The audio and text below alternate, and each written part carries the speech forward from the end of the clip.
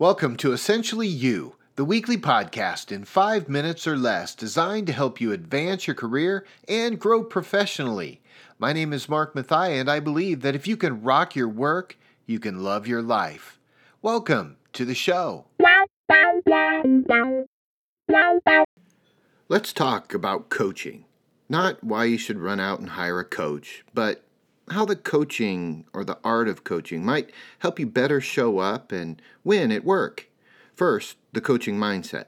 A typical coach will address a situation non-judgmentally, with a high level of curiosity. Non-judgmentally meaning you're free to explore the challenge without the typical emotions involved. Think things like shame, guilt, or fear. Next, with curiosity, which means owning a strong desire simply to understand the challenge and how it came about. Great coaches can get themselves into and remain in that mindset even when the stakes are high. So can you. Once you've entered this space, you are free to move around the problem in order to explore the necessary cure.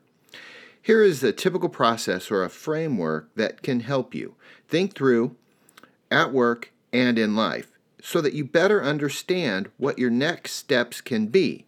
Now, at this point, what I would say as a coach is start taking notes. It's time to grab your pen and paper and record your thinking. Step 1, clearly identify your problem. What's going on? And how did you arrive there? Here's a pro tip.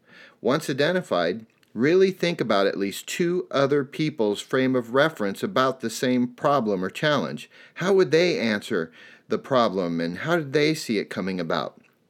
And you want to really ask that so that you can look at it from different sides. Step 2, what's the ideal outcome? Now it's time to put your leadership hat on and claim where you want this challenge to go. How it ends is up to you. If all goes perfectly, what does success look like? It's goal setting for overcoming challenges and issues that might pop up in your life. Step 3, meaningful understanding of the issue. This is where you confirm the problem. You've thought through it. You've taken the emotions out of it. You think differently. You've looked at it through different eyes. That way you can eliminate blind spots and create 2 to 3 commitments that help you not just solve the problem, but help get you moving forward to the core of the problem or the cure of the problem. Let's get momentum on your side so that you're not just seeking outcomes, but you're seeking complete resolution. And step 4, declare how you'll measure, track, and review your progress in the future. If it's a big enough problem, if you're spending this time on it, let's track to make sure things are going well. If you made little progress, then rinse and repeat this model so that you continue to look through it. And if you still remain stuck in the same challenging situation, that's a good time to reach out to an ally or a coach so that you can rock your work and love your life.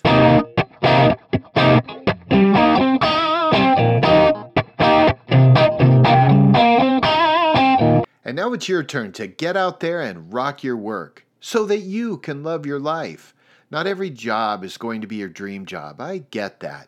However, if you can use your strengths every day and you know your stuff, the sky is the limit. If you've liked what you've learned, will you consider subscribing on iTunes and leaving a review? I'd sure appreciate it. Until next week, I'm cheering for you.